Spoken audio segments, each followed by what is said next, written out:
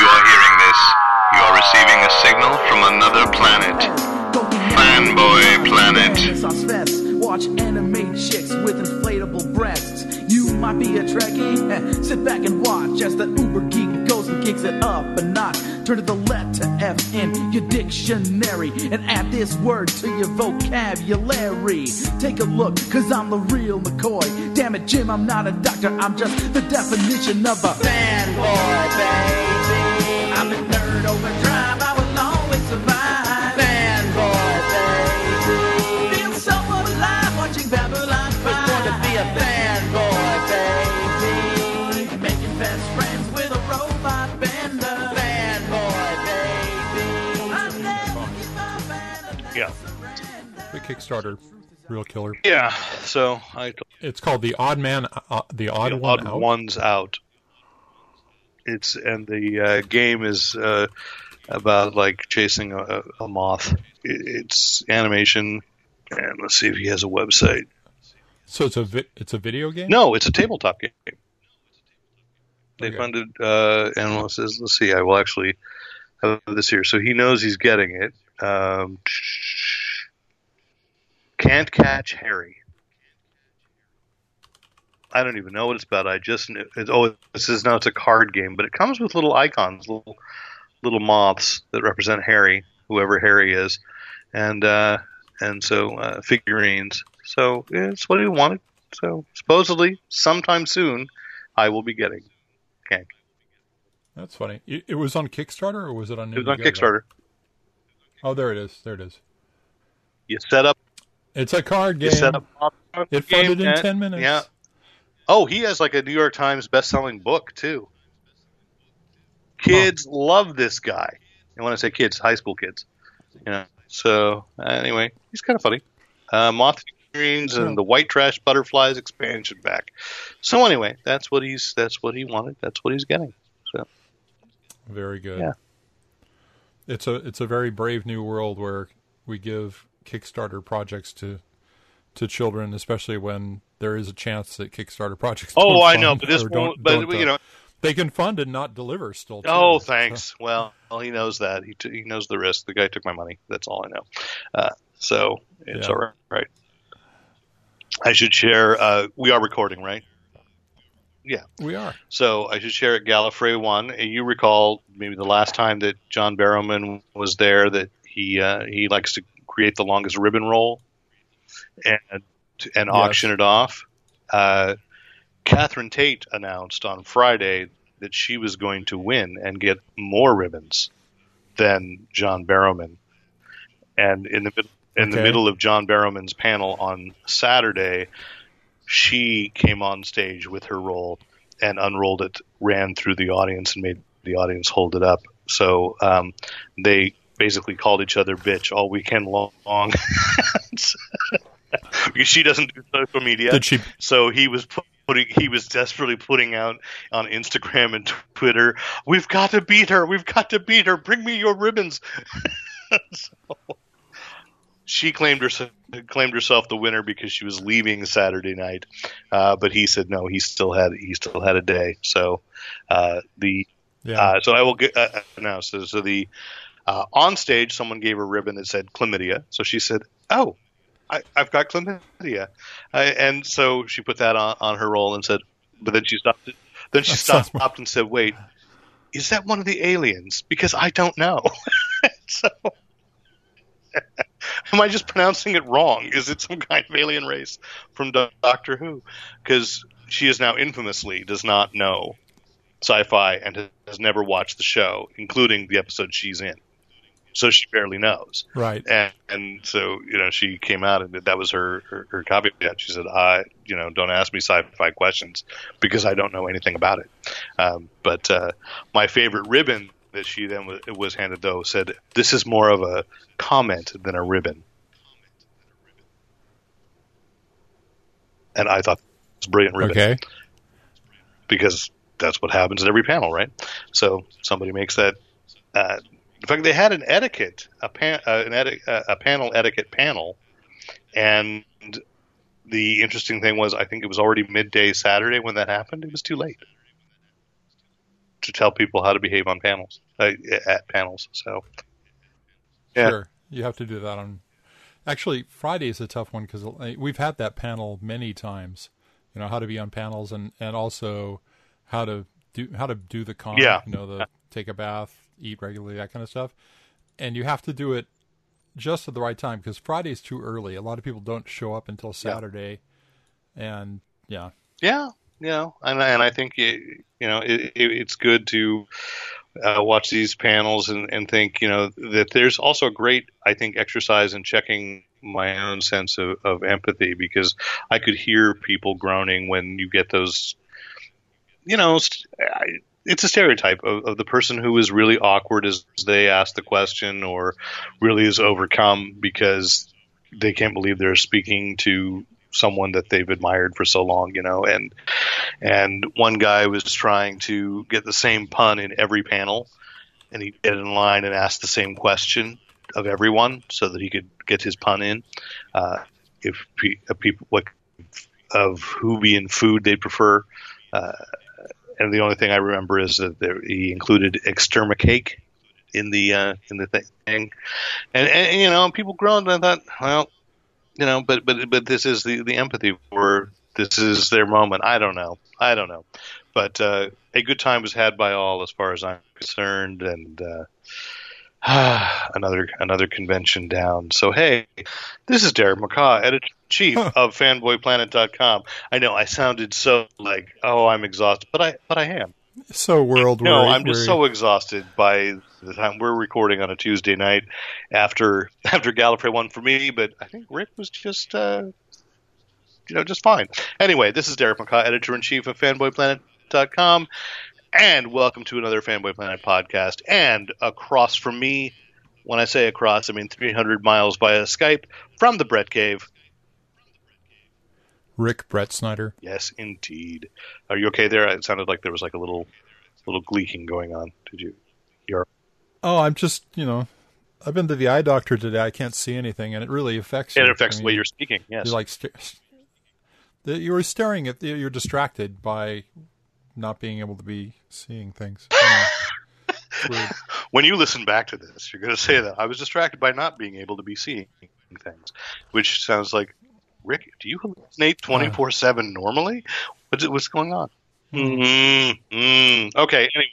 Not before normally. we have comics news, movie news, TV news, but before we do, of course, want to mention that you can listen to the Fanboy Planet podcast on Apple Podcasts or Google Play or the Stitcher app or whatever your favorite podcast aggregator is. And if you can't already, by all means, write to them and let them know that you like Fanboy Planet and would like them to carry us. As well, of course, you can find each and every episode of the Fanboy Planet podcast on fanboyplanet.com.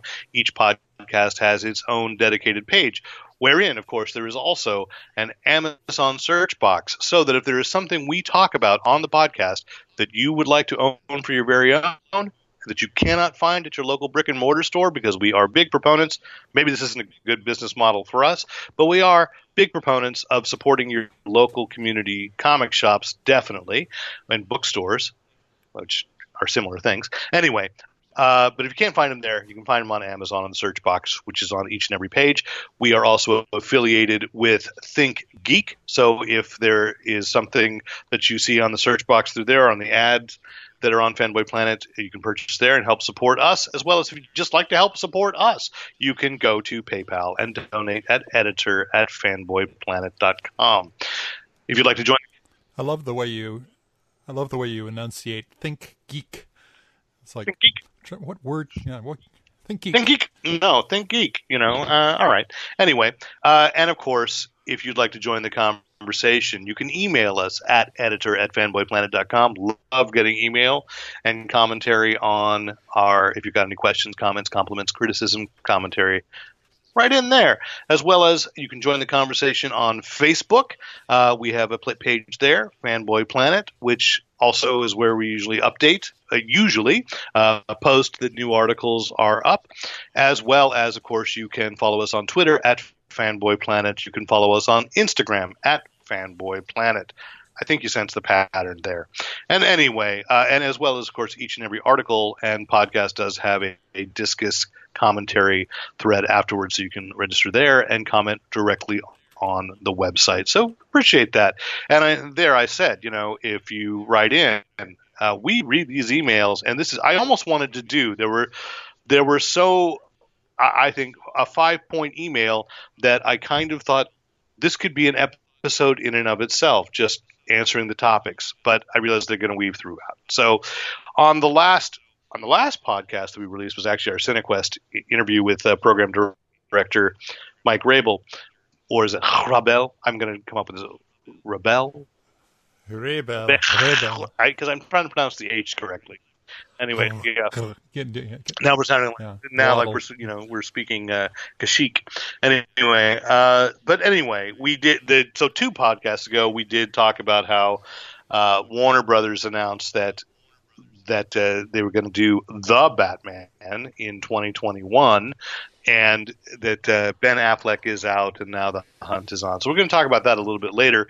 But we got this email that starts off with that question. So from listener Chris Buckley, he responds to that news item by saying the issue isn't that they're looking for another Batman, it's that they're making another Bat film at all. Move on, DC. Moreover, if they're going to recast, for God's sake, go with David Mazouz, so 5 seasons of Gotham will count for something. Well, here's the thing. First of all, I hate to say but I always have to correct. Never blame DC for this. There is a production arm of Warner Brothers Studios called DC Films.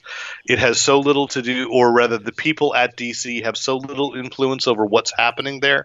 I just don't want them to get, painted, splattered by people's approbation towards Warner Brothers.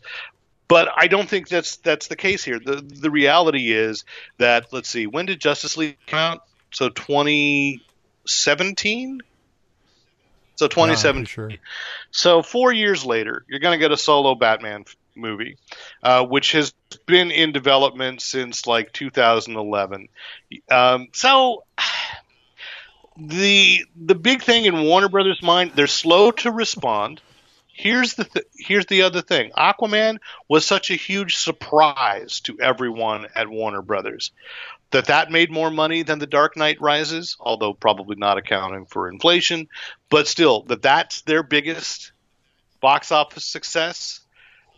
That takes the huge ocean liner that is the administration at Warner Brothers Studios a long time to turn around and change course when they discover, there's more money in Aquaman, which, by the way, of course, in addition to Aquaman 2, they finally have started talking about that. Did you catch that they're going to do The Trench? That they're going to do a horror film set in the same universe with just the Trench? I heard something I posted that on Fanboy Planet and a couple of weeks ago. So I love that idea. They're trying to get creative. They're trying to figure out. People should be happy they announced that Jared Leto will probably not be coming back as the Joker, and that James Gunn's Suicide Squad is actually being called The Suicide Squad and will reboot and probably not use any of the same characters. So because Harley Quinn's over there in Birds of Prey and just happy there. But right. And then when you say you're going to go with David Mazouz, well, Gotham doesn't exist in the same universe. Warner, DC movies and DC television are very, very separate. So, but here's the other thing I'd say is up until Aquaman, why I brought it up is because up until then, every piece of accounting and evidence that Warner Brothers had was everybody loves Batman. They don't lose money on Batman movies. They did lose money on other movies. So, that's their thinking. But I think that there's a whole new sophisticated generation. Should we say sophisticated? A whole new generation of comics readers and a whole new generation of adults now that grew up watching the animated series. They're more saturated. They're more entrenched in the media and the the story. That's a good word for it. Yeah, they're more saturated, so they understand the broader universe. What's out there. So yeah, so I think it's gonna change. And as I said, Matt Reeves is a good filmmaker. David Mazouz, I think, is too young for. Yeah, like 17. that'd be like he's 18, is he 18 years now? old. Okay. I mean, I'm gonna tell you, I did start my. He just turned 18. His birthday is the 19th. So as far as I know, I think he's actually done filming. But yes, by 2021, he'd still be like 20. That's not Batman yet. He's got at least 25, and he looks 18. He just does not look old enough to be. He's only 5'8", too. Is he? Oh, he looks so bold because I have indeed taken, as I promised, the 5th season Gotham Challenge. Just dove back in and started watching this season, and I'm loving it. It's been very accessible. I'm loving it. And absolutely, I want to recommend that to anybody. If you stopped watching Gotham, and I don't blame it's not Gotham's fault. I just got busy and then fell so far behind that I was like, I don't know, we're going to catch up. So I just wanted to dive back in, and I loved the way they started it. They set it up with No Man's Land and are rolling through, and I'm having a great time watching Gotham. I'm still a couple episodes behind, but I'm loving it. The character that I liked the least in the first 3 seasons is now one of my favorites, and that's the Riddler. I think he's brilliantly written. They put him in an interesting situation, and just his dialogue and delivery is spot on. I enjoy that actor. I haven't really seen enough yet, and so we shall see. I'll catch up there. In the early episodes, he was like. No, I didn't like him. He was the wrong kind of crazy. Psycho. Yeah, he was the wrong kind of crazy. Yeah. So anyway, let's move on through the email from Chris Buckley. Point 2. Thanks for sharing Pearl. So that was the Pixar they call it experimental film, but it's just a short that was kind of a little more mature than Pixar full feature lengths or shorts have usually been, dealing head on with sexism in the workplace in a very clever way, and you can find that on YouTube. And then point 3, and this is interesting. I've just got to figure out what to do with it. Nice Peter Cannon retrospective. A similar series from that time that was a personal favorite was The Shadow Strikes, a terrific piece of pulp. And that was, I think, Ed Hannigan doing the art. I can't remember who wrote that. But it was, they had the updated Shadow that Kyle Baker and Howard Chaykin had worked on, and that was, set in the 90s, and then they decided to just go back and do the 30s, and that was a fun series.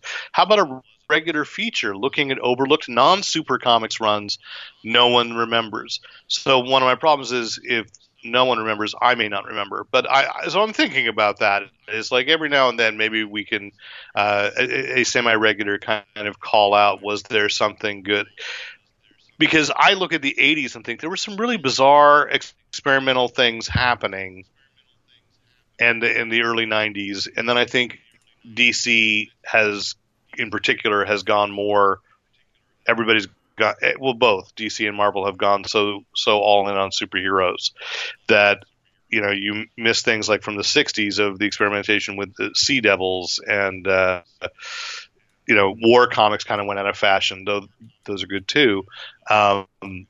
Maybe I'm sure you and I would you had Sergeant Rock and Howling Commandos through the 80s. So Sergeant Rock in Easy Company. Nick Fury, it's Sergeant Fury and the Howling Commandos. Howling Commandos. Yes, so right.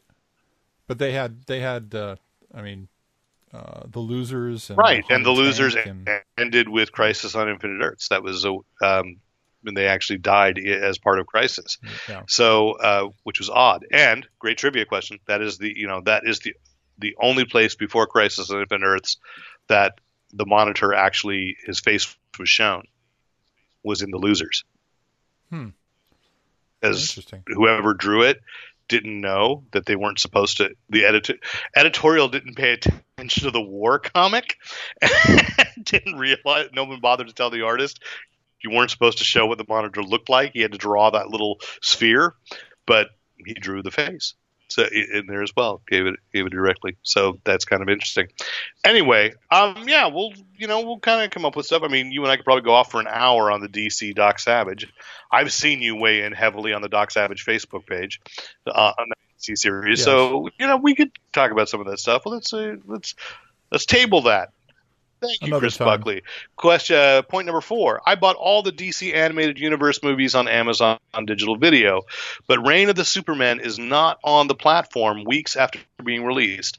Are they only distributing it on DC Universe now? Inquiring minds want to know. So I'm going to follow up with that, and because I got this email and then, quite frankly, got busy and forgot. But I think I can track down with my friends at Warner what they're planning to do, because you and I, Rick, had pointed out, it showed up on DC Universe, which was just like, wow, okay, so maybe that's the idea going forward, but that doesn't seem fair to people that haven't bought into DC Universe yet. Although, as we'll talk near the end of this podcast, now is the time. Jump in. But anyway, and then he asked, why no regular bit on Star Trek Discovery? And all I can say is that I don't know that we do a lot of regular bits on reviews of weekly TV shows, because we don't always podcast on a regular schedule. And we don't always... Well, you're usually behind. Yeah, I am caught up right now. So we'll talk about it on tonight's podcast. Okay. Because I did watch 2 episodes back-to-back last night and loved them. We'll talk. Good. They were good episodes. They were great. So let's talk about it later. And I mean, by later, I mean in the podcast. Yes. In a few minutes. Well, I know us. It won't be a few minutes. But anyway, so let's get to some comics news. And again, thank you, Chris Buckley, for writing in for some comics news. This week is the Comics Pro meeting, which is not all the retailers, but a professional organization of retailers in which the big publishers come and present and talk about what's coming up. A few weeks ago on the podcast, we talked about that there were some editorial shifts happening at DC. They laid off some key people, including an art director that maybe the average listener doesn't know, Mark Chiarello, but he's the person that kind of spearheaded the idea of now it's gone, Black Label, right? That those books, he did Wednesday Comics, if you remember that, the for a while, a year's worth of kind of like big Sunday funnies. Fun stuff, and just some really great design work for DC. And they laid him off. They laid off some people in marketing. They've shifted things around. I do have to call out because I know I mentioned to you last week, Rick, but I don't think it was recorded. I'm going to be honest.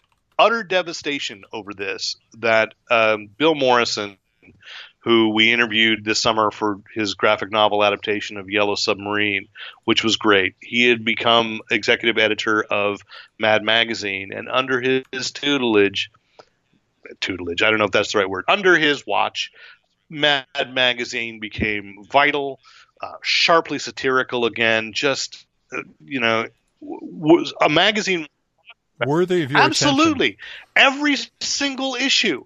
I think it's been 6 so far. And I subscribed because, I'll be honest, I wanted the Alfred E. Newman Tiki mug. But I don't regret it because every issue was there was something that it's just like, this is haunting, this is sticking with me, this is sharp, I'm going to be quoting this. And then it's just an incredibly clever and it's a great voice of just like, don't believe any of the hype, except believe this hype. Mad Magazine was great. And so naturally Warner Brothers laid him off. So he's been released. And I reached out to Bill and just expressed my dismay. And he has said he is grateful for the support. And that's all he can really say. And he hasn't even really announced it on Facebook that, even though everybody knows, he's being an absolute gentleman and not commenting at all upon the shift. And so all I could say here is, wherever Bill Morrison ends up, if you see his name pop up on something, follow him and pick up that book, because it's going to be worth your attention. It's going to be smart, it's going to be cogent, and it's just going to be what we need.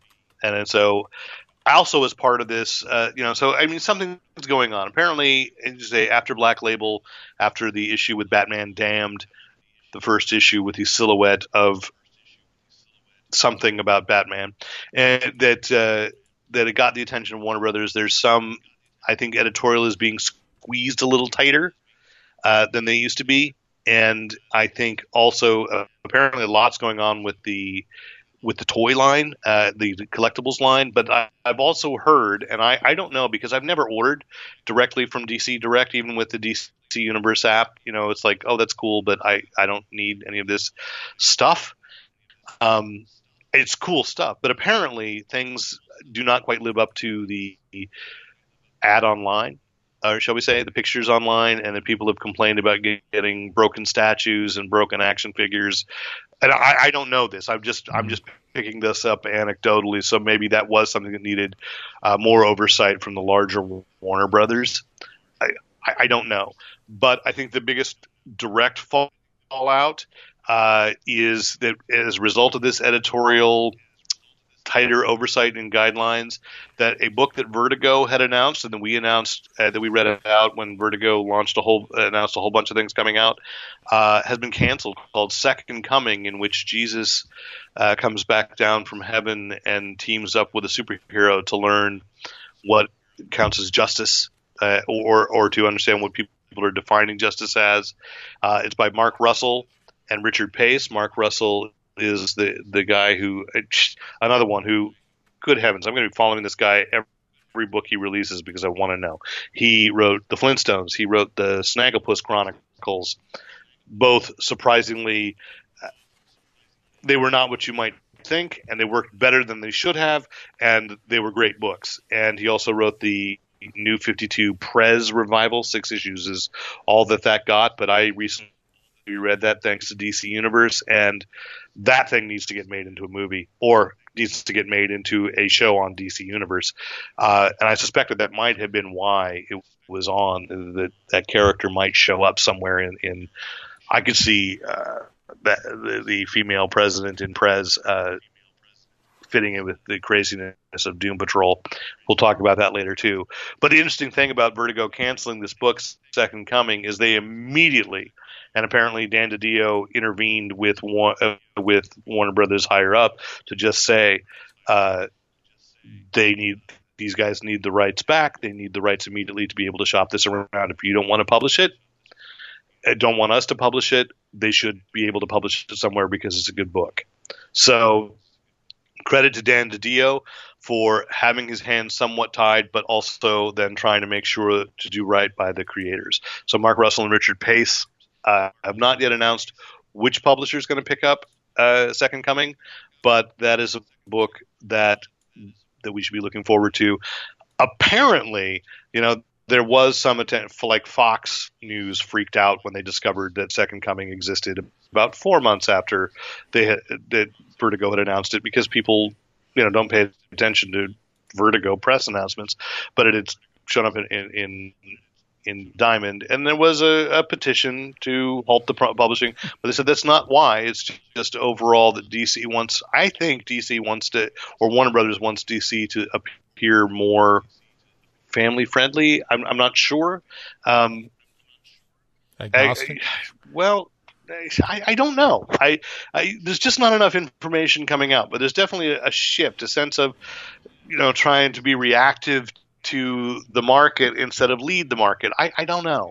And I don't blame anybody for thinking this way. It's a business first. But allegedly it wasn't the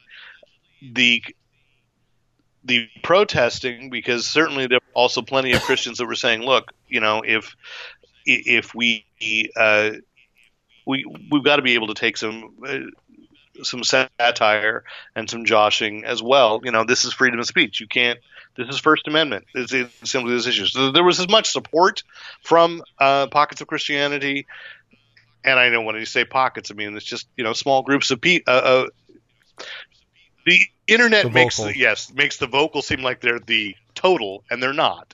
But there was enough coming from both sides. So, that's just it's not the direction that Warner Brothers wants DC to go in. And you know, And it's only noteworthy because DC's a big company and this sort of stuff. I mean, the Jesus as a character in comic books has been going on forever. sure. I mean, you can find it all over the place, and it rarely stirs up any controversy. Well, you know, there's a big company. There's a Millerverse book called American Jesus, and there was an independent I think it was a British black and white back in the early '90s called Savior. I don't know if that was Garth Ennis, Warren Ellis. I think it was somebody who is a bigger name now who wrote it, but it was the idea of Jesus coming back as a superhero. There was a twist to it, but that was that was essentially it. I think the thing is that DC has had a series of bad press things, and one was Batman Damned, and Black Label is essentially dead. You know, as far as no new book has been announced for Black Label. It's all just reprints of Watchmen would go out as Black Label. Batman White Knight would go out as Black Label. All-Star Superman, which I think is just silly. It doesn't. If you're going to take away what it is, then there is no. It's a shame, but I'm not weeping too terribly hard on this because it will continue to be the area that small press and inventive, creative people will be able to be able to explore, and that's fine as long as somebody's writing stories that explore the character, the reaction, and maybe even in some way teach some of the philosophy by way of that. So, it's a shame that DC is in a position where they can't or won't do this kind of thing, but it's what I'm saying is you're focusing on just Second Coming. I'm saying there's a lot of stuff going on. You tie this into bad press for Batman and Damned. No. You with Vertigo, and it's by no means DC's fault or any editor at Vertigo's fault that Bordertown got a lot of great press at the start, and then it turned out that the writer Eric Esquivel was a horrible human being, and so they had to cancel Bordertown. So it's just it's a series of missteps that I don't think anybody could have seen coming. I don't think it's like Image having that book Sex Criminals, and Steve Mix from Green Machine Comics has pointed this out, like that he's had people come into his store and turn the Sex Criminals trade paperback around so that people can't see the title because they're just being censors. And there's that reality that people, but they're not people that read comics, and that's what's kind of frustrating to me. Right. Is just it's like, well, read the book. There's something so much more going on in that book too. But that's the thing with censorship, right? Is that the people that censor aren't people that get what it's about and what's being said. Typically. Like To Kill a Mockingbird getting banned because it makes people uncomfortable about race issues. Like that's the point of the book. That's what it's supposed to. Funny that I'm glad that you feel uncomfortable because at least you reacted correctly. Where are the stories that make us feel comfortable with our racism? I don't know. Anyway, so let's go for it. Let's go to pick of the week. What book's on your stack? Or you know what? I'm gonna let you. You want to, but let's be fast. Go ahead. Oh yeah, I'm throwing you for a curveball. Go ahead. Okay, now I have to go find the other book. There it is. You can't rotate your eyes. All right, we're going to alternate. Are you going to do? No, I can. Go first, man. Okay, all right. So the first one is the one that I'm a total broken record on this. This week or this past week, we got our first issue of Savage Sword of Conan. I almost picked it up just so I could steal it away from you. Well, it was a $5 book. Depending on how you count the pages, and it's really tricky these days when they do like a boilerplate first page, no O-prints between the years when the oceans drank Atlantis, and then they have a double spread Savage Sword of Conan Cult of Konga Thun, Part 1 Shipwrecked, with all the creators. So that's pages 2 and 3. Then we have Sans Soapbox showing up on page 4. But then we actually get into the art. And that's where I want to count pages. So I'm counting 33 pages in this book. If you count those 3 pages plus the 3 pages of yet another new prose story, we're up to around 40 pages of story for your $5. That's pretty good. But that's not this Savage Sword of Conan was, when it started out, a rated M for mature magazine.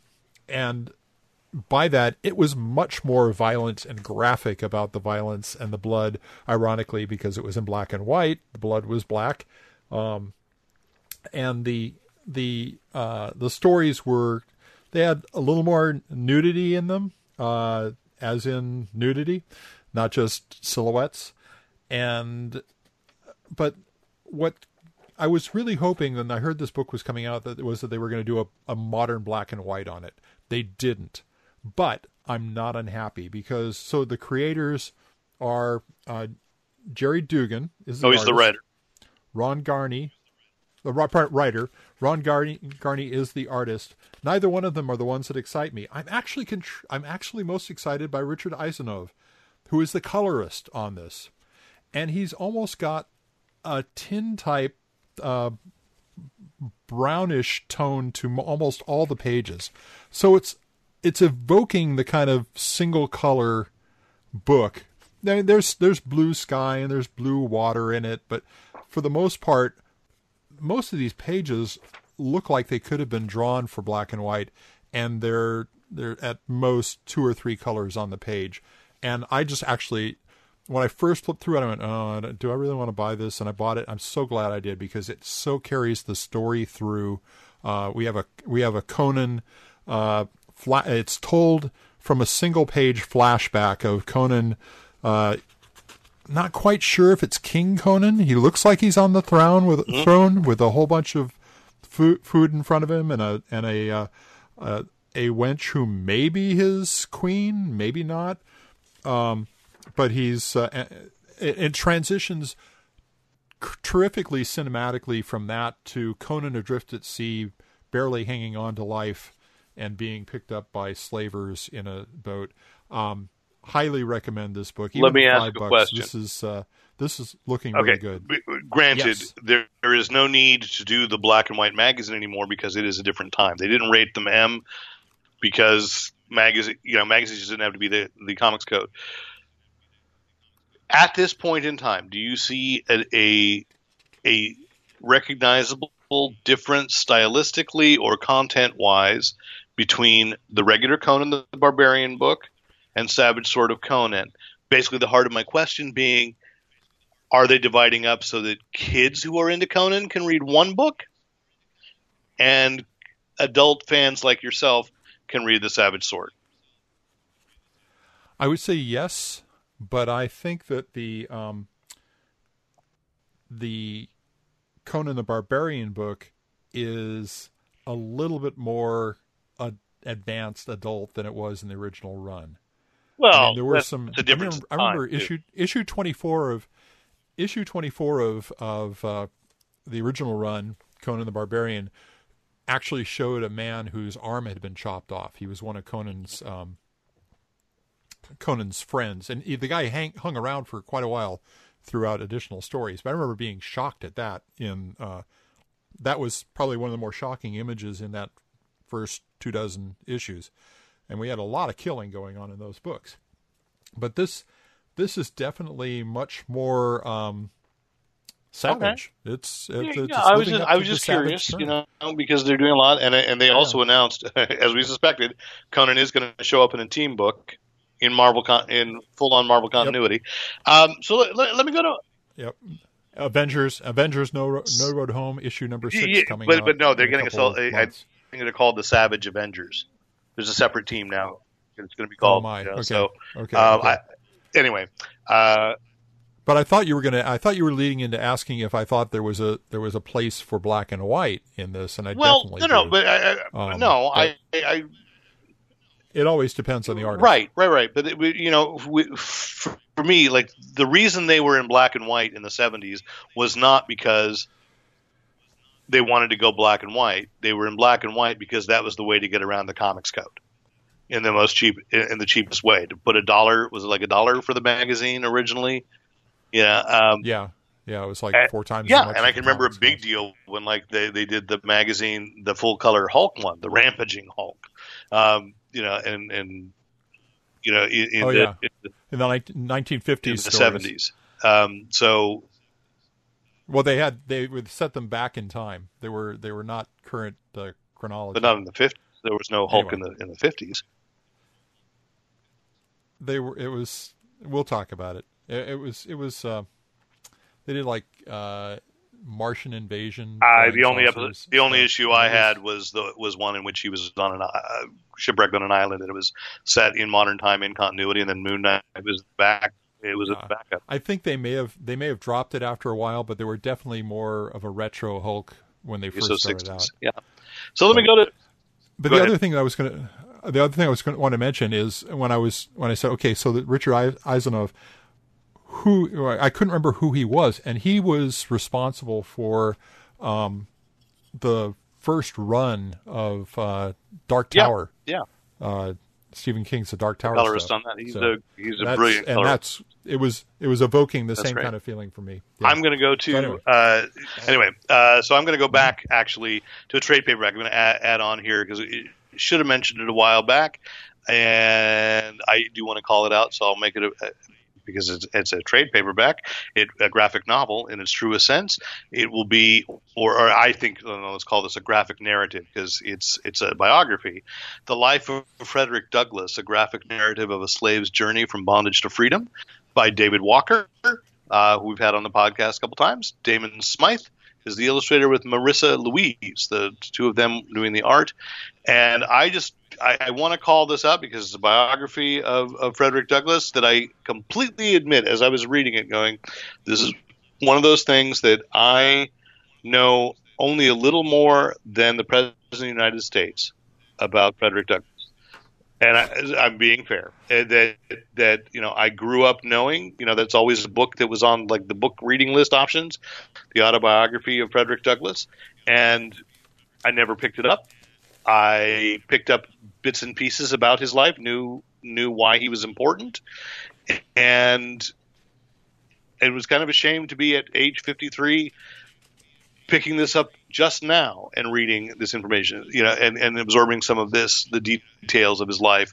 But this is a great graphic biography. Let's call it that. Because I don't think you can call it a novel if it's nonfiction. I don't know. Anyway, graphic novel has transcended the concept of fiction and nonfiction, I guess. So we just call it that. But it's it's a terrific book, and I know that David by his own admission up front, said he struggled with should he used Frederick Douglass's own words in places, which he then decided yes he should borrow from what Frederick Douglass actually wrote, and that helps shape this narrative. And I think it was the right choice. It's just a great read and one that I think you should pick up and I'm going to be brief about it. I'm really enjoying it, as I found when I read March that I find from John Lewis that I had to keep putting it down not because it's bad, because I get so angry reading about the way things were and the reality of it, and it's just I have to walk away a little bit and then pick it up again, and I'm rewarded every time I pick it up, but I had to take it in small chunks. Maybe I'm too empathetic. Maybe I don't know, but I'm just anyway. Absolutely a great way in if you have not read about him. But regardless, it's good comics, and good comics. That's our job here, to just recommend good comics. So what's next on your stack? The comic I'd like to recommend is actually, I'm going to say hold off on it, because what I'm looking at right now is Dick Tracy, Dead or Alive, issue number 4 from IDW. And this is This is all the Allreds and penciled by Rich Tomaso. Tommaso. Yeah. Tommaso. And this, if you ever had any point in your life where you read the Dick Tracy newspaper comic strips, or you've read any of the collections, or if you saw the movie, forget it. There was a Dick Tracy animated People show don't like too, to talk wasn't about it. there? Yeah, it's apparently racist as heck. I saw it when I was 6. Okay. I haven't seen it since. I'll take everybody's word for it when I read descriptions and go, why, yes, that was bad. Anyway, go ahead. So this is the last issue in a 4-issue series that I am going to highly recommend that you watch for. I'm sure IDW is going to put out a trade with this. If it does wrap the whole storyline for what is essentially an origin for Tracy and his Crime Stoppers. So we have the origin of Junior, the origin of Tess, and all the characters in this. Plus, it's a terrific homage to Chester Gould's paneling and the way he worked with bubbles, word bubbles, and then those little info pointers. Remember those? Be like, Tracy's watch be there, and there'd be like a yellow band with an arrow pointing to the watch saying, two-way wrist radio watch. Yeah. Yeah. Which now we call Apple Watch. A phone. No, I've seen you talking to your watch. That was ridiculous. Oh, yeah. And I know that's the reason you got it, so you can go, I'm being Dick Tracy. Anyway. But the other thing about this is there's a lot of stuff that the storyline doesn't cover that was done in the Tracy books, because a lot of people don't realize Dick Tracy back in the 60s went to the moon, where there was a civilization of moon people, and a woman whose name was Moon Maid, who married one of Tracy's Crime Stoppers and eventually was killed in the series. It's very dramatic. There are a lot of twists and turns in this. One of the great things about these books is they dedicated like 3 pages in the back to doing a chronology of what was going on in the strips from like the 50s on through the 90s. Up until 2018 is where the last one ends. So the timeline is quite interesting to read through, and I just love this book. It's got enough Allred in it that it's just a little bit physically crazy, but at the same time it's Dick Tracy, and that was pretty crazy in 3 panels a day as well. So highly recommend this, but I recommend wait. You probably could go back and buy all the individual issues if you want to do that. It probably isn't too hard to come up with. No, but they collect the trades, and they're going to have a follow-up miniseries. The trade on this is going to be great. Yeah, Michael Avon Emming is doing a follow-up miniseries, and okay. So they're telling stories. That's great. Yes, and that was a groundbreaking strip. I was saying there is another animated series. It was on that Archie's TV Funhouse. I think that's the one I'm remembering. TV Funnies. Yeah, there was a weird series in the early '60s where it was barely Dick Tracy. Like he would show up at the beginning, and then they'd have these different other detectives of various ethnicities that would solve the crimes, and then he'd come in at the end to wrap up. But I remember seeing things with like Moon Maid in there. Of course, the Mercury News had Dick Tracy, so I read that regularly, and I had the Big Little Book. There's a series of films in the 40s too. People kind of forget about. Ralph Byrd was the actor who played him then. They're all listed in the chronology. Cool. Yeah. So my other book today is Journey into Unknown Worlds. Marvel is celebrating 80 years, and so they've been doing these one-shots of their 40s and 50s Atlas and Timely anthology books. And so I picked this up. I think this actually came out maybe 2 weeks ago, but I just found it this week, and so Journey into Unknown Worlds is a kind of sci-fi horror with 2 stories about alien invasions, and kind of in the tone of the 50s, but with a 2000 19 twist. Cullen Bunn and Guillermo Sana doing one story, and a writer who I don't know, Clay McLeod Chapman writing one, and Francesco Manna doing the art. And they're just cool. It's $3.99. Your mileage with anthologies may vary, but I really enjoy them. And I've decided, after not being ever let down by something that Cullen Bunn wrote, that if I see his name on an anthology book in particular, where he's not beholden to any continuity, he's just doing a little short, they're always entertaining. These are creepy stories. Journey into Unknown Worlds was a 50s book from I guess they were timely at the time, and right by the 50s they were timely. No, they were Atlas by the 50s. It started as timely and became Atlas in the 50s. So they've got a bunch. There's a war book they've done. So you can probably find them at your local shop or get them to reorder. I don't know if they're going to collect them all together. It's like an 80th anniversary book, but there's a romance one, there's a Western one. I think there's a crime one because they must have done crime, and then more of a straight up horror as well. I'd like to find that. I don't think it's come out yet. So it might be one you just overlooked at the shop because they're one shots, they're oddly titled, and Yeah, I saw it. I picked it up. It was on the bubble for me, but I didn't pick it up. Well, I make my I shouldn't say, Rick, you got to read it. I have really enjoyed, because I'm going through this long spate of enjoying horror more than I used to.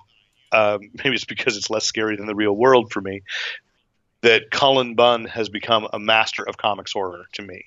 And I feel, it's just, I'm always vaguely creeped out in a good way, and I really enjoy it. So that's what caught my attention on this. And like I said, I do enjoy reading anthologies when the shorts are well done, and these are just well done books, well done stories. I'm looking at his books, and he did do recently a #1 for Der Spider-Geddon called Vault of Spiders, which does sound like a horror. I believe he created the creepiest of the if it's Spider-Geddon, he's the one who created Spider's Man, which is that the spider reproduced, and it doesn't. The aggregate spiders think that they're Peter Parker, and they're wearing the suit, but it's all really just a bunch of spiders in a Spider-Man suit. And if they put that into the Spider-Verse sequel, I'm going to freak out. I think he may have been the one who also wrote that one where Spider-Man, maybe the Vault of Spiders was the one where Peter Parker started devouring and feeding on other people, and then Gwen Stacy had to kill him, I think. So there was one of the. It's got the Japanese giant spider mecha on the cover with all the standard Spider-Man. I'm catching up on that on the app when it goes through. So anyway, so those are our picks. So there we go. Let's go to movies. To call back to Chris Buckley's question, who will be Batman? No, it's not going to be David Mazouz. He's 5'8". That's not why. He's just too young. But I like that in a day. For a week, I saw people posting online that it is Armie Hammer's time. And then last night, I saw the go ahead. It's happened. He's done. And then tonight, I saw that Armie Hammer said, "No one's asked me. No, I'm not going to be Batman." But I do think he would be a good choice. So the two like fan frontrunners right now, Armie Hammer, who was cast once as Batman in the George Miller, that's the guy who wrote and directed the Mad Max series, in the George Miller Justice League movie that never happened, but had gotten so far as he had costume fittings. They had designed the costumes. They'd made prototypes. He was fit. I can't remember what the subtitle of that Justice League movie was, but I know there's a script floating around. I gotta ask Mike Wellman. He does readings of these lost scripts, and I think that would be a great one to get my hands on just to see how it goes.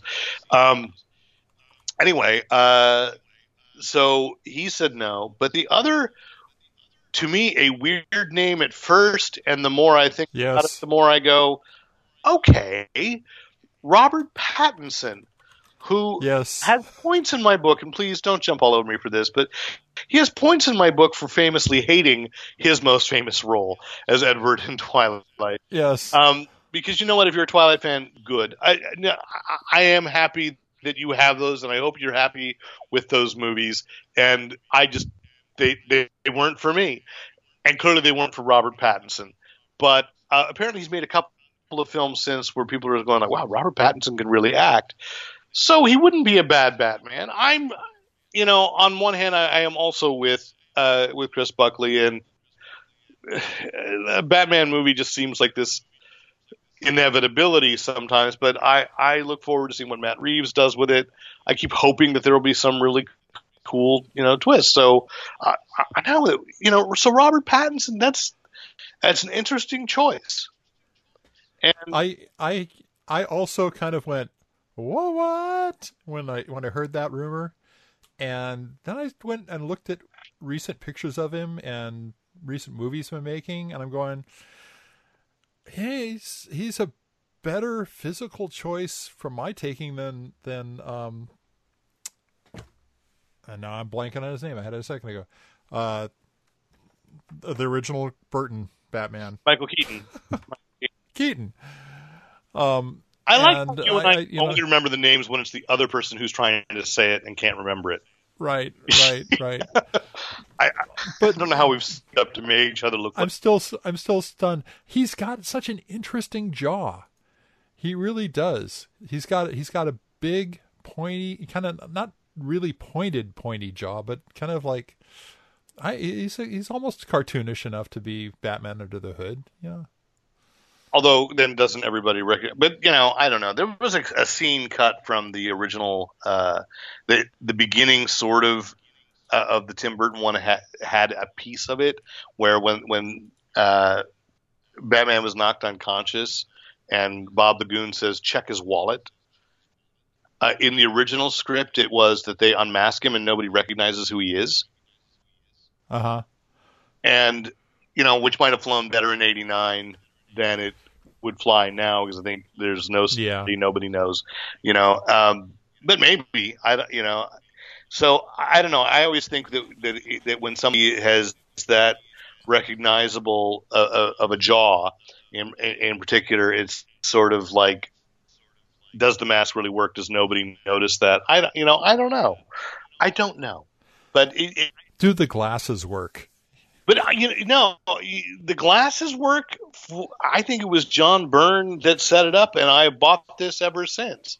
Is that the glasses work because it doesn't occur to people that that Superman has a secret identity. So if you're not looking for it, it's the Lex Luthor solution. No one that powerful would ever disguise themselves as someone that weak. And so it doesn't make sense to people. That I thought that was a pretty good explanation. And on that note, I was just looking, by the way, speaking of Superman, now there's a rumor that Henry Cavill, depending on a final negotiation, will cameo. The rumors cropped up again in Shazam, but that's only if Warner Brothers decides that they do want to move forward with Henry Cavill being Superman for a while. Now, a few months back, there was a rumor that they were looking at Michael B. Jordan for Superman, and I had not realized. I was reading a little interview with him, and I hadn't realized that he said he would gladly play Superman, but not Clark Kent. He would do a Superman film if they did Grant Morrison's Calvin Ellis, the Earth 38, where basically Barack Obama. And I thought, one, love reminders that Michael B. Jordan is a total comic book fan and knows this stuff. But then I'm also thinking, I guess most people in Hollywood now in their 20s and 30s, they're looking through. No, I mean they're legit. I mean they're legitimate fans. Yeah, they know this stuff. So I thought. I think there's fans, but I think there's a lot of them still like. So what uncast super character could I make a a living off of for a couple of films. Well, I think and they realize they don't have a lot of choice in that. They don't get to say necessarily, but if they're big enough, I mean that is possible. And I do know that I have been at a favorite comic shop in LA. Actually, I've been in a couple of comic shops in LA where somebody who is a production assistant has come in and said, we called ahead for this stack of, what's new. Like the studios are just combing for what hasn't been developed, what's out there that we could get our hands on. So, yeah. So we'll see. Yeah. We have no inside knowledge on Batman. We just know it's supposed to come out in 2021, along with, though I haven't heard anything the last 2 weeks about the Batman Beyond animated, which just, dang it, be a live action, bring Michael Keaton back in as cranky old Bruce Wayne. That would be cool. I would be so happy with that. But another thing that's getting a reboot, and I just think this is hilarious that they're even bothering to call it this anymore. You remember when The Mummy was going to launch an entire shared universe and begin even right. with a logo that says Dark Universe? Universal is going to do it again. Lee Whannell, who is one of the masterminds behind Saw, and he had another movie that came out last June, and I really wanted to see too. I think it's called Upgrade. It was like a weird kind of almost a $6 million man thing. This guy gets these implants and becomes a cyborg, but the computer or the AI intelligence keeps like taking over. So I don't know if it was harder sci-fi or harder horror. I just know that going back and watching Saw, I went, that was a pretty nifty piece. And he worked with James Wan, who is, of course, the director of Aquaman and producer of the Aquaman franchise now. He was signed to reboot the Dark Universe with the Invisible Man. But they're doing it in conjunction with Blumhouse, which is mostly well known for doing small budget, which then this gives me hope, horror films. And why this gives me hope is because you and I have talked about this many times. When you go back to those original Universal horror films, which did end up kind of connecting up before anybody thought about shared universes, that they were small, intimate stories. They weren't like The Mummy. The entire fate of the world is at stake. When I say The Mummy, I mean the one with Tom Cruise. But it's just funny to me because everybody's pretending that The Mummy was the shot. They're forgetting that Dracula, or they're pretending to forget that Dracula Untold was the first time. That was meant to be the cornerstone of the Dark Universe, and then nobody saw that movie. So then they said, no, forget about that one. Now we're going to start with The Mummy. And then nobody liked that movie, so they go, forget about that one. We're canceling The Bride of Frankenstein, and we're canceling Jekyll and Hyde. And there's supposed to be an Invisible Man because they had cast Johnny Depp. They released a photo of like every actor that they had signed for the Dark Universe, and a couple of years ago, then The Mummy tanked, and so now with Blumhouse it's starting all over again. I think a nifty, creepy movie could be made with the Invisible Man.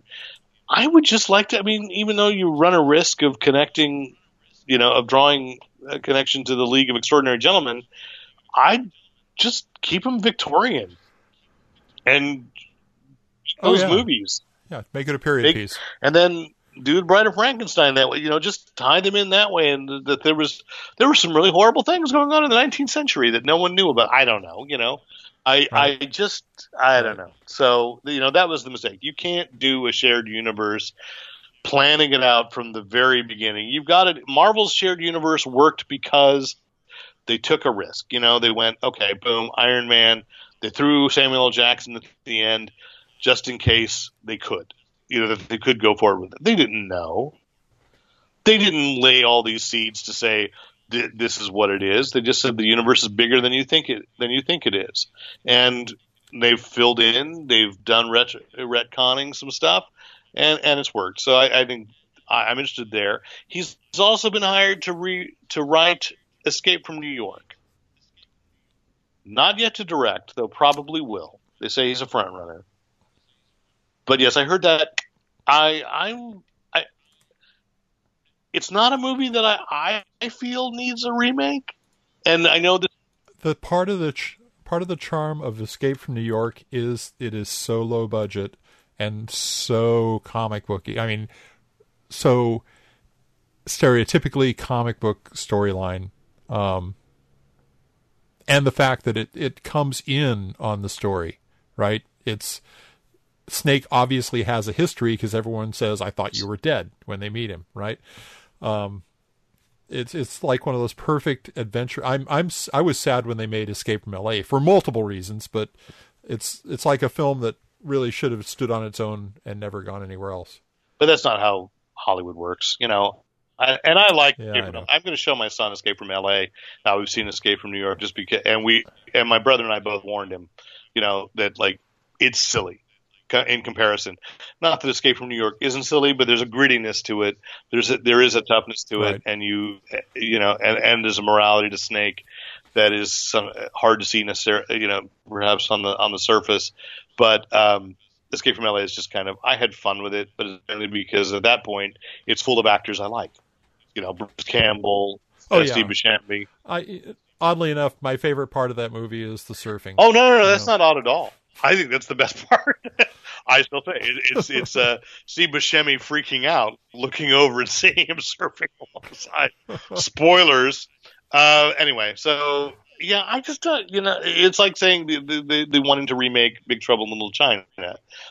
They're both movies that are so perfect, but that's again from my perspective, and I think Hollywood is trying to. They've got these franchises, if you will call them, you know, if you want to call them franchises, they have these titles that have recognition. So they figure if they remake it, enough of the people our age will go in to see, oh, well, all right, we'll pay. And they'll take their kids.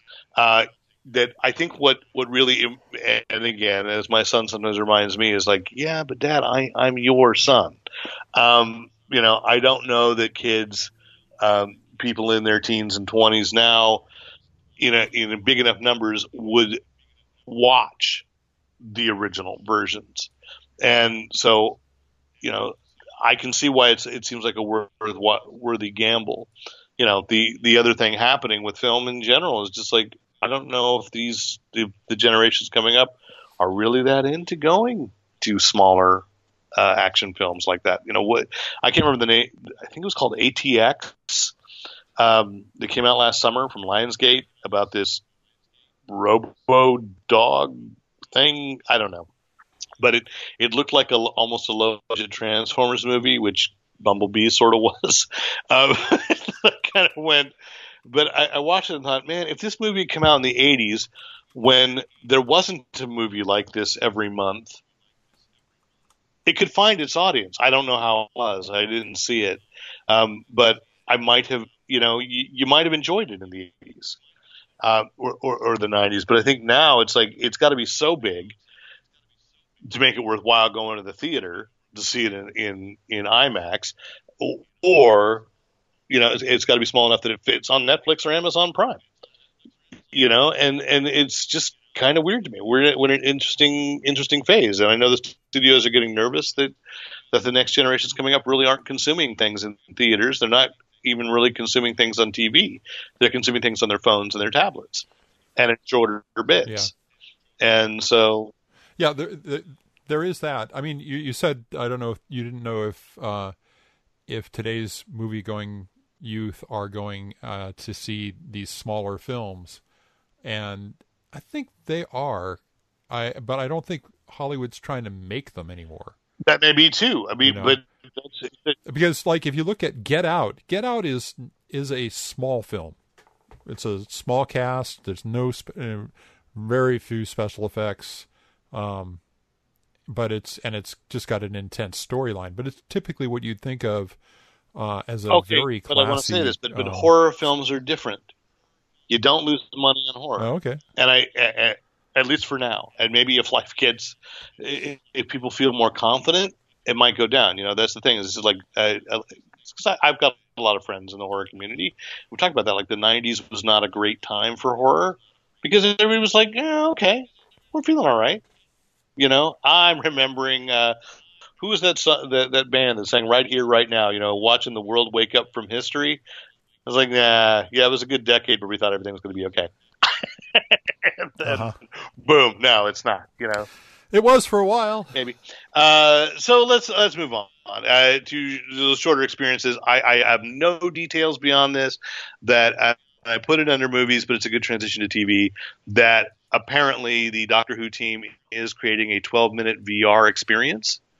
So I think at its best, that's kind of like to go to play, because you said Oak Ridge has in San Jose, that local to us, right. It has a new VR. There's a Terminator experience happening. Downtown Disney has they've got the Void. Is the company that runs. There's a Star Wars experience. There's a Wreck-It Ralph experience. Although I don't know if that's playing right now because of who. Wreck-It Ralph's out of the theaters. They also have a Ghostbusters. I don't think they're playing at Downtown Disney, but I know I've seen it listed at other Void locations. So I'm all in for a Doctor Who VR experience. And of course, we've talked about in our last podcast that CineQuest will have some VR going on. So calling that out to people that it's. What I'm curious about, and you mentioned this, I've been trying to figure out a time when I'm going to go over and see and do that Terminator Salvation thing at Oak Ridge. And what I want to know about it is it a largest space that you move around in, or are you standing in one place through the whole I haven't gone to Oak Ridge. Now, like I know that the Void is two storefronts. Basically, they kind of created a small warehouse you move through. And you carry them on the back, but I don't know if Oak Ridge closed out. I just don't know where they put it in. If they closed out their own, I know where it's in the upper level. It's in the upper level of the theater, so you go up the escalators. They close out their arcade. If they closed out their arcade, then that's what the space is. Part of it, and they did have a ridiculously large lobby for how little they wanted people hanging out there. Right. So big space, no chairs. We should just huddle like sheep. Anyway, all right, show us the next Twilight. So anyway, that's that. We'll be checking those things out, and so let's go to TV, shall we? I'm going to lead with the bad news, but it's not unexpected. And there's a piece up today. Actually, Mac Williams wrote this up that Netflix and Marvel both announced that they are officially ending their relationship. The current season of The Punisher, that was just on the second season, is the last season of The Punisher, and the upcoming third season of Jessica Jones will be the last of that. So there'll be no more Marvel on Netflix. Jeff Loeb from Marvel TV released a statement saying, yes, they felt that the time has come to end these stories. We disagree. We will find a new place. You know us better than that, blah, blah, blah. But here's the thing. I think there's a positioning. Disney Plus has announced some Marvel stuff. A Loki series was confirmed. There's a Vision and Scarlet Witch. There's a Winter Soldier and the Falcon, and starring the movie actors, and they are from Marvel Studios, which is different from Marvel Television. And so I don't know if what we're going to see, I think there's a 2-year non-compete that Netflix can still hold on to these, so I have time to catch up.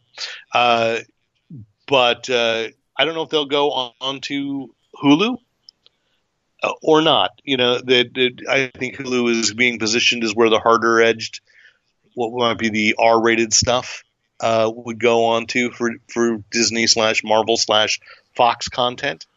Hulu did announce they've also will have 4 animated series coming from Marvel, including a Kevin Smith produced Howard the Duck.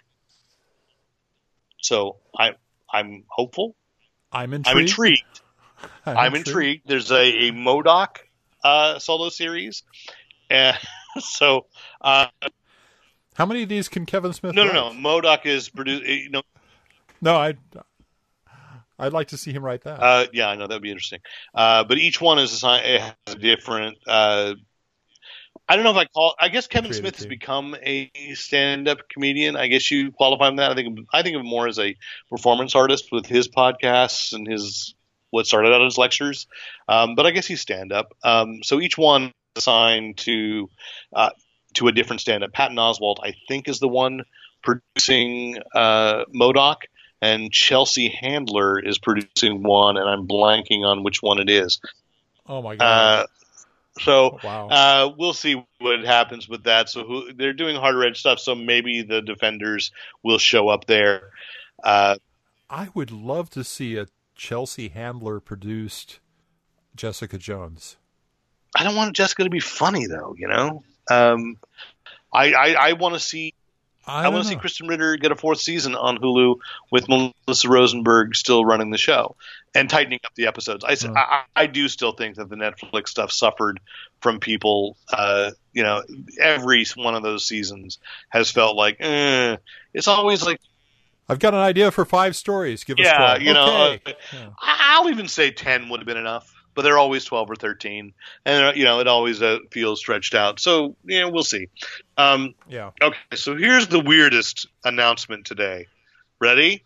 And I hope you're, 1 banana, 2 bananas. So I got a press release, and then when I wrote back asking, "Is there art? Please tell me there's art for this." I got an email back saying nothing yet. Like, they're teases. A press release that Warner Brothers Blue Ribbon, that's their online content studio, is producing for Sci-Fi and Warner Brothers Home Entertainment the Banana Splits. Ready? It is the Banana Splits you and I remember, and maybe a few listeners remember. But it's an out-and-out horror film. Yeah, I'm just going to let that sit. Okay. That a kid and his family go to a taping of the Banana Splits, who are his favorite band. So it's like a universe where they're real, sort of like that interesting DC crossover when Suicide Squad, the Banana Splits met. They're a real-life band made up of anthropomorphic animals, and this kid goes to a taping, and then bodies start showing up on the studio. So apparently they're trapped in a television studio, and the murderer is someone in the audience. And I don't know if they're redesigning the characters, which were actually early Sid and Marty Krofft puppets before they went solo. I think the Banana Splits is the last thing they did before they became quote unquote Sid and Marty Krofft and started HR Puffin stuff. But I love the Banana Splits in memory. I haven't seen the Banana Splits since. I had the 45s of their songs. Well, correct me if I'm wrong. The Banana Split show was an anthology of a bunch of other things that only had like interstitial stuff with the Banana Splits, except for the songs. Not originally. They actually had. They had like an ongoing kind of. Yeah, they had plots, and the problem for me, and I would say I've never seen a coherent storyline happening, because I think by the time I was old enough to watch them, it was in syndication, or it was like third run on CBS or ABC, picking it up and saying, let's give it one more shot. Because I know, like, I do remember watching, like, The Adventures of Huck Finn, which was one of the shows that show on that. It was edited into the Banana Splits. So I saw that on its own. Like, I remember being like 3, watching it before the Wonderful World of Disney on Channel 4.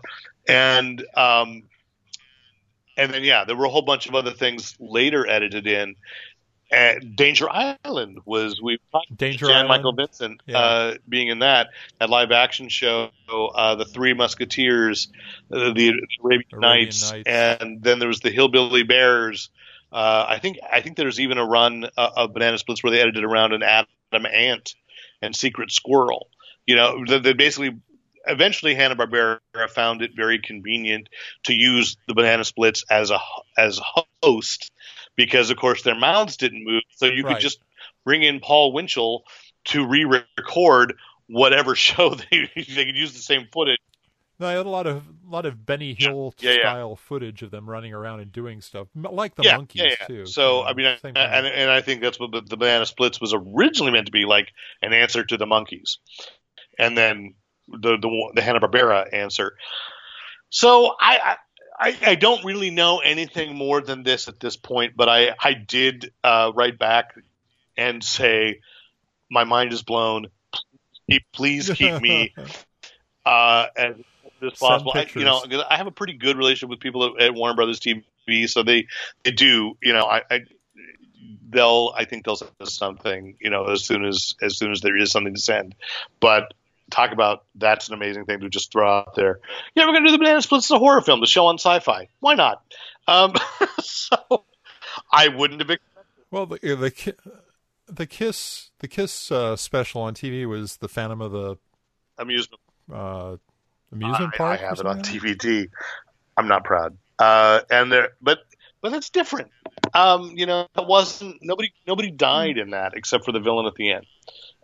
And don't complain about spoilers, people, because you don't want to watch that movie. I watched it twice, so you don't have to. Yeah, I may actually only have it on VHS. I may not have bought it on DVD because by the time I watched it as an adult, once I went, yep. No, it's a lot worse than I remember. But there was a great Kiss Scooby-Doo crossover, but that's still different too. This is live action going on to Sci-Fi. It's meant to be a straight up scary film. And considering how many things, like there was Hulu just ran a short, like a Pizza Time Theater where one of the mascot was a killer. I can't remember what it was called. But it was only like 5 minutes long. And then they just had one of the Blumhouse movies that they're running on Hulu. Puka was kind of along those lines. So I mean, and then of course there's I know this is what they're thinking is, what do we have that's closest to Five Nights at Freddy's? We have the Banana Splits, and that's a recognizable thing. So you can turn that into something scary. And you're familiar with Five Nights at Freddy's, right? Yeah. So I mean, that's a huge franchise that has. I can't believe it's taken this long to develop a film for that. But Banana Splits could fit in there. But let's talk about things that have actually come out. Because I know you were excited, and I managed over this weekend to catch with the first episode of both these series that have the Gerard Way connection. Both series, TV series on different streaming services based on comics that have been written here, so I can satisfy your literalness here, that have been written by Gerard Way. Though I'm going to admit, I saw Brendan Fraser on The View last week. My mom watches it at night. I happened to be there, and she was watching it, and I went, "Oh, Brendan Fraser," talking about Doom Patrol, and he said a Morrison comic. And I don't know if he was just remembering press notes, or, man, isn't it awesome that in 2019 you could go on a talk show like The View, or maybe, no, it wasn't the other one, it was The Talk, and say a Morrison comic and assume that a majority of the audience knows you're talking about Grant Morrison. That's kind of awesome. But anyway, DC Universe launched Doom Patrol on Friday. And Netflix launched The Umbrella Academy on Friday. 2 shows based on comic book about basically a team of misfits who consider themselves family. And so let's start with Doom Patrol on DC Universe. I will call this the reason you should subscribe to DC Universe. I would totally agree. I mean, how long you've been reading Doom Patrol? As long as you've been reading comics, right? Same. Not quite. I don't go as far back. Not tight. You didn't get like old issues from friends and stuff. I picked some up. Actually, I encountered Doom Patrol until Marv Wolfman and George Perez doing New Teen Titans when they did the search for the Doom Patrol. I hadn't realized, like, I'd missed even the showcase when they revived it briefly. 3. Okay. See, when I was really too young to have any comics money or parents who would buy me comics, it was usually we're over to somebody's house and their older brother had a big stack of comics, and that's where I read Legion of Superheroes and Batman, and that's where I found Doom Patrol. And it was, for me at that time, the Doom Patrol was right there with Legion of Superheroes and Batman. It was like it wasn't at all. It was another superhero group, and they probably were DC's closest to trying to get the angsty Marvel style superhero, the one that your powers are actually a curse as well. You know, they predate the X-Men, and which is weird because most people think they are. You know, I can remember like when they came back in I think I was in junior high when that showcase won, and a friend of mine. You know, I'll be honest. When you say trade with friends, I didn't have that many friends that read comics. I had a lot of friends, but I think I was really the only kind of the one who was really into them throughout elementary school.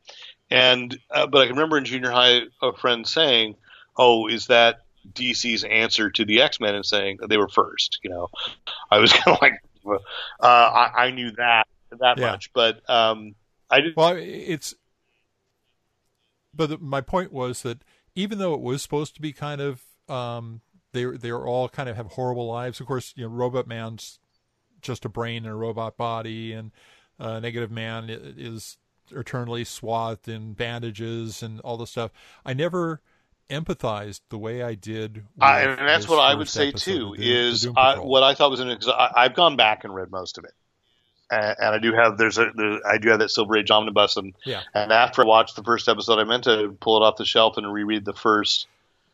I just remember being very tame because, of course, it was a Comics Code Authority approved book, and I remember I think I'd picked up one issue at like a flea market, and thought, well, it was kind of silly, but they were still cool. You know, most of what I knew them from was getting back issues and seeing them in house ads from the 60s, you know, but mostly I was picking up like Superman and so forth. But what I thought was it's taken every version of the Doom Patrol and merged it together into something new. Whereas, you know, because like Robot Man, you said he's a brain in a robot body. He's actually the second Robot Man that there was at DC. There's a Golden Age one, Bob Crane, which I always thought was odd that was his actual secret identity, you know. But right. So you know there was that Robot Man. Then this one, Cliff Steele, and I knew he was a race car driver, but it was very, you know, it was just the tragedy of he used to be this handsome athlete, and then what impressed the heck out of me in this first episode is so much flashback to give both Brendan Fraser as Clifford Steele and Matt Bomer as Larry Traynor FaceTime. You know, because both Negative Man, who is really more like the Grant Morrison Rebus in style, which was the kind of the merging of Negative Man, and then in the Showcase revival there was Negative Woman, Valentina Vostok, I think was her identity. Or was a real name? She didn't have They didn't have secret identities. That was the other thing. They were just because they couldn't not be who they were. But that both of them. You know, so Negative Man looks more like Rebus. But to give both of those actors, it's two stuntmen in the costumes. But to give the actors the chance to really show who they were. And I'm with you. Like suddenly everything about Cliff Steele is so much more tragic than he's a race car driver who got in an accident. I don't want to spoil a thing, but they changed that origin. Right. And that revelation I almost cried. And I was so like, crap. You know, and then even the Rita Farr Elastigirl thing was so much, or Elasti-Woman. They had because of the Incredibles being more in people's minds, right? But the reason for her power, for her ability or her curse, if you will, you know, was just suddenly like, you know, the interesting thing that they're playing with that I don't think the comics did, because of course the continuity is very elastic, no pun intended.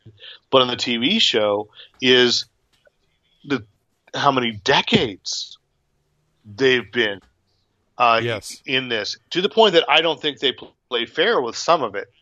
But they certainly lay the groundwork for many seasons to come, and yet also it has such a wild point of view from the beginning, being narrated by Mr. Nobody, Alan Tudyk, doing another fantastic job. And it is. Great. And I thought, this show is actually different. And if you wanted to say, watch a superhero show that is truly, it's not like anything you've ever seen before in its attitude. And it's almost, even though it's much of the same cast, almost not like the episode of Titans that they're in. Yeah, they do seem a lot lighter in the Titans episode, but it kind of feels like that was probably shot first. Oh yeah, and they recast the chief, and Timothy Dalton as the chief is, as Niles Calder, is magnificent, and I just. Like Titans, I go hot and cold on. I think there are many great things to recommend Titans, but I think there's many things about Titans that would turn off a Titans fan. And the fact that everybody's psychotic, complaining about how everybody else is psychotic, and not noticing that they themselves are psychotic, is a problem in Titans. Titans is Teen Titans with just more than a hint, a big splash of kick-ass. Titans is the Dan DiDio, Jeff Johns adult run that ticked me off and made me stop reading Titans. And yet there's enough of the characters that I loved, and it's well done, that because I don't know if you read that run, but it was annoying. That's the one. Yeah, I read enough. They introduced Marvin and Wendy, and the Wonder Dog, and Wonder Dog turned out to be an alien spy, ate Marvin and Wendy, and I was like, that is the darkest, most horrible thing. Nope, I'm done with this book. Utterly. And, so it's there. But this was suddenly like, Young Justice is worth a subscription as well. It is a great animated series. And to be able to catch up on old stuff, including the animated films, there's a lot of great content on there. But Doom Patrol is suddenly, I'd say this is the game changer for them. Was the expect. I'm glad you mentioned Young Justice. I totally binged the first 2 seasons. I'm in the midst of trying to binge. It's one of those shows. It's I have to I have to watch on my own. There's nobody in my son's already seen the first 2 seasons, and we've got plenty of other things we have to watch. And the same thing goes with my fiance. She's not necessarily interested in the animated stuff. I am. So I'm going through it and loving that, and that's great. Yeah. But Doom Patrol is suddenly the show that I'm going, if the follow-ups, if Swamp Thing and Stargirl are this quirky, what I mean is unique in their point of view, and that they feel different. Yeah. They can be set in the same universe. That's fine. That's what I love about comics. If you're going to do a shared universe, the shows shouldn't all feel alike. And Doom Patrol boldly says, nope, we're not like Titans. And go ahead. So part of me wants to stay away from like the quirky definition, because this is a quality show as far as the writing and the acting and the fact that these characters have quirks and stuff is. I mean, I can see a lot of people giving up on this show in the first 15 minutes. When I say quirky, I guess what I really mean is unique. It has a unique point of view, and that has been missing. Like I kind of enjoyed Runaways on Hulu and felt okay, but that was it. It still could have fit with anything else. Cloak and Dagger, I think I only watched one episode there over at Marvel. I think that why the Arrowverse show that I love the most is DC's Legends of Tomorrow, because DC's Legends of Tomorrow not only does it not seem to fit, it doesn't seem to care that it's breaking rules of Arrowverse. And, but even that is still restricted by CW. But by being on an app called DC Universe, Doom Patrol can be both of the comics and its own thing, perfect for whatever, if we're going to call it television, if we're going to call it streaming, whatever, over the top. That's the official industry word for a streaming service, a term for a streaming service, an over the top offering, because it's like over the set top. But I really recommend that. And then I dipped into. They released all the episodes of the Umbrella Academy. I only had a chance this weekend to watch the first episode, but also a very unique thing. If you've read the comics, which are very hard to find at the moment and shooting up like crazy on eBay, as if the world just discovered, wait a minute, Gerard Way wrote a comic book? But even the trade paperbacks are being really hard to find. So this is one where I'd say if you really, really want to read it right now and you can't find it at your library and you can't find it at your store, this is the thing that something makes it, you got to go digital, because Comixology never runs out of copies. So you can download it digitally. I know that Dark Horse is bringing a trade of the Apocalypse Suite, which I think is pretty much the basis of the first season of the Umbrella Academy, but it's also a really well done show with an interesting set of characters. The pilot, is trying to establish all the abilities of the kids in the academy, and which sounds dismissive because they're all adults by the time the story begins. That for some reason in 1989, all these there were, I think they said 43 women gave birth on a day that they did not wake up pregnant. This character known as this older adventurer who calls himself the Monocle offers to buy the children, tries to adopt the children, but he pays for them. 7 mothers accept this, and he raises these children to be crime superheroes, basically, and calls it the inaugural class of the Umbrella Academy. And the series opens with his death, and the adult children come back. And so there's a lot of backstory that needs to be filled in as the series goes through. But this is a quirky thing where they have a robot mother and they have a chimpanzee butler, a talking chimpanzee, and that character made it to television is wonderful and glorious, and the cast is really great. Robert Sheehan is now I'm blanking on the name of the character, but the one who speaks to the dead, and really great casting. Ellen Page is probably the most recognizable name, and she plays the one member of the family, of the adopted family, who does not have any abilities, but she is so human, and so the sadness is so palpable, and it was a really good first episode. So I don't know when I'm going to get to follow up, but I'm looking forward. Did you get a chance to look at it? I haven't yet. No, because you asked me even what service it was on. So yes, of course. Yeah. So the just for the smart shoppers out there, I am not finding Umbrella Academy available on digital at DC. Because it would be the Dark Horse Entertainment. It's a Dark Horse Comics. Oh, it's Dark Horse. Okay, so does Dark Horse have their own, or are they in Comixology? They're in Comixology.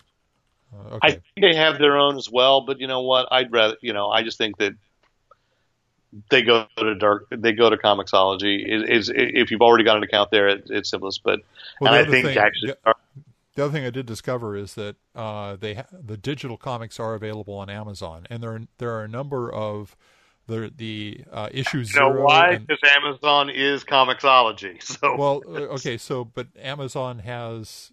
If you go to Amazon, it's pretty easy to find. Anyway, the Ash Can and the first issue are free. Well, good. The only reason I say go to Comixology.com first is because what I have discovered this week is a friend of mine has a book up on Comixology Originals that they still have a weird division that they haven't quite finished working out. So like if it's digital only, you can only get it on Comixology. You can't go on Amazon.com and find it. So if there's a hard copy somewhere in their warehouse or had been, then you can find the digital. So this week I found myself having to go directly to Comixology for stuff. So I just noticed, of course, on Comixology today that they are advertising having the Umbrella Academy.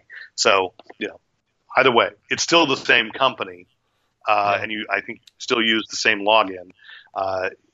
And they ask you, do you want to buy through Amazon? Yes, I do. So there we go. Yeah, the first graphic novel, The Apocalypse Suite, is $11. So yeah, it's a good book with Gabriel Ba, who both Gerard Way and Gabriel Ba are executive producers. I'm glad they're getting some of that sweet Netflix money. And anyway, so I think the other one I want to recommend on Netflix, if you haven't watched it, I think I made a joke about it last week in the CineQuest conversation, because so many movies seem to be like Groundhog Day things, that there is this weird horror sitcom, rom-com, Russian Doll. It's kind of a romance thing too, isn't it? There's a twist, but I don't think that's the thrust of it. I haven't finished watching it, but I do just want to call it out because I'm sure people have heard praise as well, but if you haven't checked it out, it's an interesting twist on it with Natasha Lyonne as a woman who on her, I think, 35th birthday party keeps dying, but in different ways, and then resetting back to her party. And so I just found it intriguing, and we're about halfway through, and so there is a twist where I think there is romance coming, but I think more importantly is the mystery, is the life left, but in a really dark and twisted way. So I'm recommending that series. And let's go to Chris Buckley's last question. Why no regular bit on Star Trek Discovery? Well, guess what? I'm caught up on Star Trek Discovery. Yay! So, because I had to say this weekend that after I watched the episode that set up Section 31, I was like, that didn't move forward any of the plots that I want to move forward on. And my only complaint with Star Trek Discovery Season 2 is that they made a huge, huge deal about casting Ethan Peck as Spock, right. And haven't bothered showing him yet. They haven't shown him. CBS. They've shown the other Spock, but yeah. You mean Sarek? No, they've shown him as a child. Well, they didn't show the adult Spock. You're promising me, and we're 5 episodes in, and all we keep saying is, and each episode seems to end with, it feels like thematically, next episode we'll find him. It's like, you just missed him. You can probably catch up. So, and yet, such great.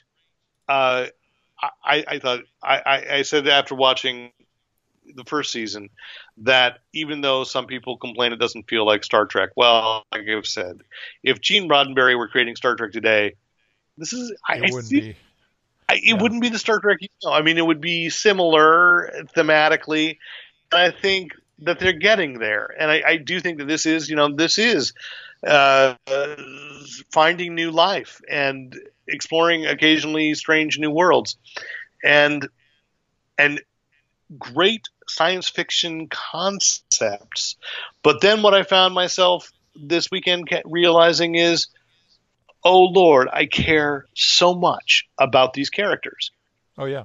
And the whole thing, and what it's finally doing too, is tying back around to those short treks.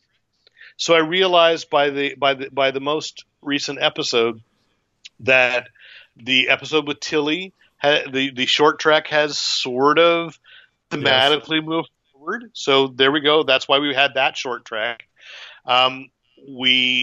Next week this week is promised the Kelpian episode will come back around, and what a brilliant. I had to explain it to Stephanie because she didn't watch the short treks. I said, here's the thing, is that this is what was driving me crazy about his species, is that it is just acceptance that they are prey. Right. and that now they're going to move past that and actually confront whatever that alien, whatever that predator species is, which to me seems to not be native to their world. Right. So It's like, not subject to non-interference. So, yay. yes. Yay! Even a throwaway explanation as to why the Enterprise has view screens and not holograms. I'm like, yes, take that. I do. I'm just loving it. The only now what makes me wonder is that Michael Chabon short trek Calypso going to tie into season 2, or is that a season 3? Or does it have something to do with the Red Angel? But in general, I'm just so digging this show. And yeah, Mary Wiseman as Sylvia Tilly has just been she's so splendid. I love the fact they have a plus size actress, right? Cool, fine. Now we're over it, and we're just watching her as a character, and she's just all of her insecurities are exactly what fanish watchers want to see. You don't want the Mary Jane character because you can't really empathize. You can't really be that character. No. You can be the character who's going crazy and realizes that they're just blown. I'm gonna retire that phrase. Can I ban that Mary Jane? The Mary Jane. I mean, I know what it is, or the Mary Sue is what the character Mary is. Sue. Oh, Mary Sue is because here's the thing. It's like how many male writers write male characters that are wish fulfillment, and we don't even think about it that way. I was. No, I know you're not being dismissive. Yeah. I'm just trying to say let us move our vocabulary forward so that maybe others will as well. I was just going for the extreme of what people write for characters for fans. I think it's really interesting that you even think of her as plus size because I don't. Yeah. I never did. I never saw that as an issue. Partially because when you look at all the women characters in Star Trek up until now, she is probably the most Zoftig, as you would say. Yes. I don't think Rubian. Rubenesque, not Rubian.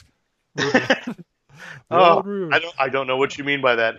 She's a sharp red stone. I guess because I look at it, I realize too what the camera that people do look heavier on camera than they actually are. So in my, they said the camera adds 10 pounds, and when I look at people, I'm mentally subtracting. So I think it's like to me she's normal. I don't know if that's the case with modern photography anymore, but yeah, I know what you're saying. No, I think it is the case. I wanted, but what I wanted to do was totally dismiss the whole body thing and say this is a character who as a character were their motivations, her doubts, her aspirations. This is the perfect character for the typical fan in middle school, elementary school, high school who's dealing with all kinds of issues, and she kind of pulls them all together. I'm not the Michael Burnham character is she's got her own darkness to her, and she's pretty much perfect most of the time. But I Saru's another one. I think that's crumbling, and I think these are the most realistic Star Trek characters I've ever seen. I do agree. And and it's not just Tilly. I think that why am I blanking his name? So you'll have it at the tip of your tongue. The actor who was in Rent, Anthony Rapp. Right. That Anthony Rapp scientist is so Stamets. You totally get why he is prickly. Why his husband Hugh humanized him, and that really came into stark relief in I think it was this last episode. And yes. What love can do, and I think that's the thing is this is these have been episodes that are absolutely about the different kinds of love you can feel for people, and that connect us in a way that I just have never felt. What you don't think? Totally, because you even have the Klingon body transferred character and the love of the was she emperor or was she before Right. the upheaval? But I mean that was another one. And look at what we're doing right now. We're talking about Star Trek. We haven't talked, aside from holographic screens, we haven't talked at all about technology or any of the science fiction aspects of the show. I don't get, although I loved the plot complication that a virus broke down the Yes. universal translator and Yes. messed it up.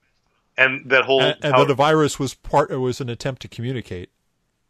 That felt classic Star Trek. That felt so much like what Gene Roddenberry would do. And I know, we talked about this Roddenberry. I interviewed him last summer at Comic-Con. And at that time, he said, look, we're involved. We approve. And I think that absolutely that if something had veered too far, I don't know how much power he would really have, because I don't know how, they don't really have ownership over the Star Trek franchise. That is, that's Viacom. There's no question. But I think that this show is doing right by it. I hear a lot of chatter online, people complaining about Section 31, because a lot of people didn't like it in the first place. It doesn't seem to run the Federation. But I also think that it's like that my problem with Next Generation when Gene Roddenberry ran it was I think he became too utopian in his in his view. And it's sort of like when I explain to people, what's the real problem with the first Star Wars trilogy? When you fulfill what the Jedi are supposed to be, they're boring, and conflict makes things interesting. So if you don't have conflict, then you got to have character flaws and humanity. And Michael Burnham accepting that she loves Saru. What a journey that is. The resentment they had towards each other, and then when his last wish to her was, it's like, I bought that. That's love. That's, and then again, I just so much about this show that I absolutely love now, and I am engaged to a woman who's never watched the original. Although I think at Gallifrey one, we were having dinner with a friend who said, Drew Simchick, who wrote Doctor Who reviews for us, and he's going back and watching the original series. And she said she had watched Trouble with Tribbles and The Conscience of the King, which I would say are two very important episodes from the original series to have watched. Yeah. And if that's all you've watched, okay. But that I've got her into Star Trek Discovery is amazing. It speaks to the power of the show, how strong this series is. And so, we will be watching. And one more actor to talk about though. Because it is from canon an interesting character is the Anson Mount's Christopher Pike, because he's creating. I mean, you have to look back at Star Trek and say, okay, how many Star Trek has typically been about the captain on the ship. Discovery's a little different because we're mostly focused on Burnham. Yeah. But all the other ones have primarily been about the main character. The main character is the captain, and everything kind of spins out around them. Obviously exceptions, but he's giving us a starship captain who is really different from any of the previous ones, and one you can believe is he's kind of writing his own rule book as he goes along. But at the same time, he wants to earn the devotion of his crew. Yeah. And he's successful doing it by being an honest and human person. Yeah, and we didn't see enough of her, but I thought we haven't seen enough of her yet. Rebecca Romaine, when she teleported in as number one, I went, boom, that is perfect. She captures everything, and I explained to them, and I said, people don't give enough credit for that in 1965, I think, when they shot that first pilot, that I'm sure there were studio executives ticked off that there was a female character that strong, and that the show would clearly be dependent upon it. And interesting that, then you get, what the show that eventually happens is Nichelle Nichols as the communications officer, and Majel Barrett, who played number one, becomes the nurse. And it's much more retiring. But let's give Gene Roddenberry props for creating a character like that. And in the first novel tie-in to Discovery, there's an implication that Saru is actually, because I think it's invalidated now by what Discovery has done. I don't think the books are canon. Not that there are that many books, but they've already, I think, invalidated them. that Saru and Number One have a connection and find kindred spirits. But again, I don't think there was enough of the show Bible available to Greg Cox. I think it was Greg Cox that wrote the first one. Sounds right. That the Kelpians weren't as well developed, so the history of Saru, he didn't have a lot of Bible to play with. I think he filled in some things that are now invalidated. I think the television Saru is a lot more driven as far as, now that we know he's the only one of his race to even be aware that the Federation exists.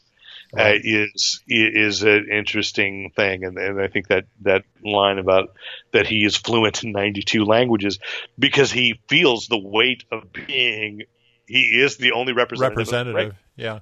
It's just for a split second, the episode had me convinced that Saru was going to die, and I was like, no, totally. No, I was explaining. We paused at that point, and I said, Doug Jones is a very sought after actor in movies. And I was exactly. And I was saying he's probably can't be on this show too much longer. So this is they're writing him out. And then of course I was wrong. So thank heavens, no. And if anything, and this is a show that even though you don't see his face, this proves what an incredibly good actor Doug Jones actually is. Because in his previous most noteworthy roles, somebody else does lines. Well, he did speak Abe Sapien in Hellboy: The Golden Army. Right. But in Shape of Water, nothing. Yeah. Yeah. We know he's a fantastic physical actor, but that vocally, is that he can bring such pathos to his dialogue. He's magnificent. So, and his physical acting. Have you watched Saru walk?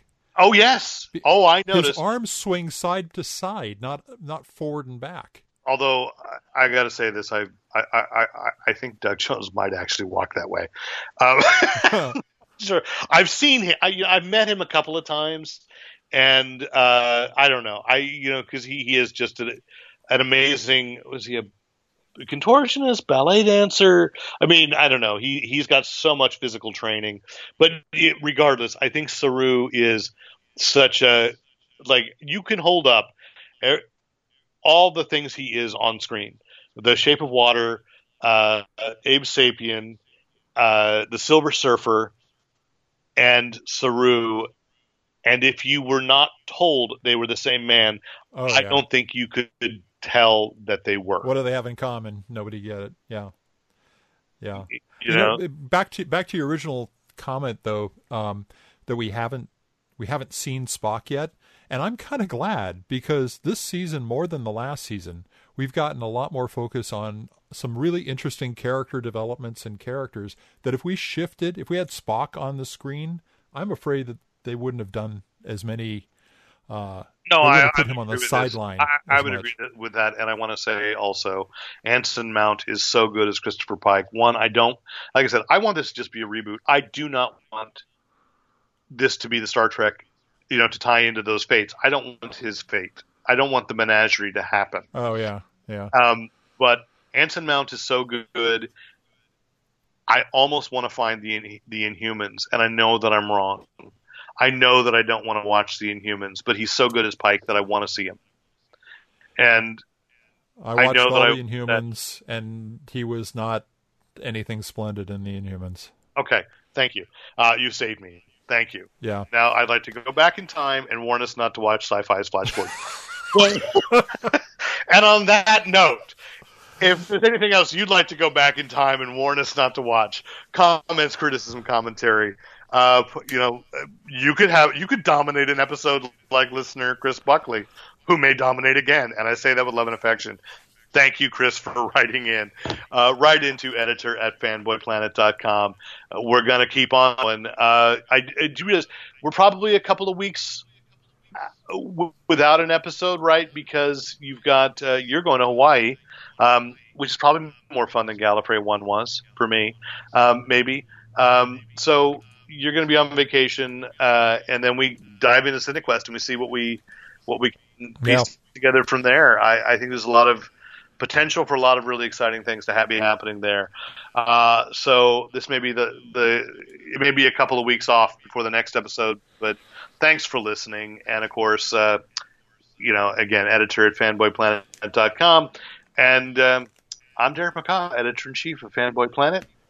And I'm Rick Brett Snyder, reminding you to use your powers for good.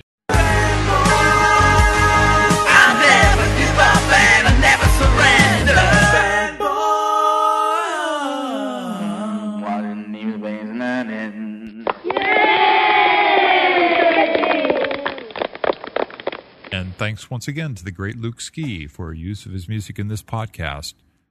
Visit Luke Ski at www.thegreatlukeski.com.